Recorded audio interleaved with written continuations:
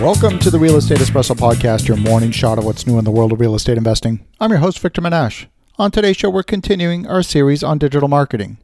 A few of my consulting clients have asked about SEO, that is, search engine optimization. So on today's show, we're going to cover some of what's new in search. It's no secret that the majority of the business goes to the businesses that appear on the first page of Google search results. By some accounts, 50% of the business goes to the first organic search result. And by the time you're on page 2, your market share will be in the single digits. So ranking highly for your specific keyword search results is important if you rely on digital marketing for your business. Search engine optimization is all about appearing on page 1 of Google search results. Search engine optimization is not one thing though. It's a menu of like 50 optimizations that each by themselves can make a small incremental improvement in your ranking. But these optimizations break down into two major categories. Number 1, eliminating the errors that are penalizing your ranking with Google. And then once you've fixed that, number 2, making sure you have the elements that will have you rank well against your competition. Before you spend any time competing for ranking, you need to fix the errors that are pushing you underwater. First of all, Google's algorithms have improved dramatically over the past few years. For example, if the address for your business isn't verified, then Google will deem that you're not serious about being in business, and they'll push you down to the bottom of the search results. If the address for your business is at a UPS store, or a Regis Center, or a residential address, then again, Google will deem that you're not serious about being in business, and they will push you down in the search rankings.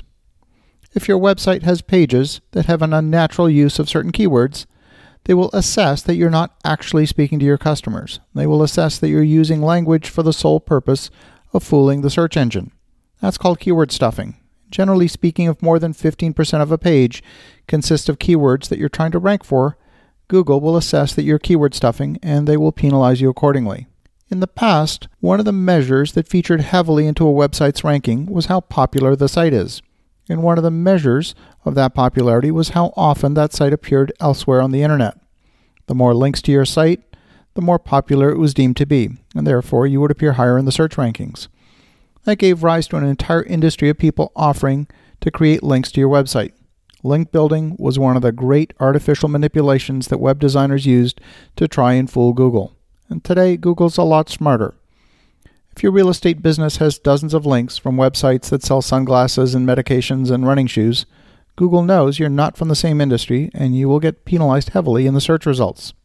In the good old days, search was very literal.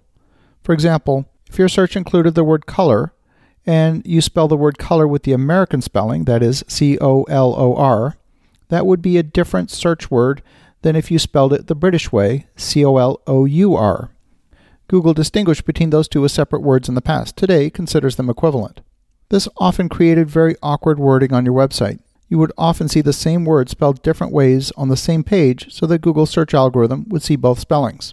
Google was also very literal in terms of geography. For example, if your business was based in an area like, say, Phoenix, Arizona, you would need to name all 33 distinct municipalities in Maricopa County that you wanted to include in your search terms. Today, Google's a lot smarter about including surrounding geographic areas. If your web page is trying to rank for too many keywords at once, then Google doesn't know what to do with your page. Well, let's say, for example, your homepage has offers for student housing and senior housing and rental apartments and affordable housing. Google can't decide what to do with you. They don't know where to place you. You're better to have a separate page for student housing, a separate page for senior housing, and so on. The fact is, most real estate investors don't know about digital marketing. You can't be an expert at everything. Many of the low-cost SEO companies that are based offshore will make large promises for a low price. For $500, they'll get you on the first page of Google. And all too often, these companies are not current with the latest Google algorithms, and they advocate tricks to try and fool Google. And these tricks are increasingly caught by Google and will only hurt your search ranking. Understand, if your brand is unique and people search for you directly, they will find you. For example, I've got an unusual spelling in my last name. And if you spell my name correctly and search for me by name in Google, the first 9 pages of the Google search results is all me. If my name was, say, John Smith, I would have a much harder time ranking.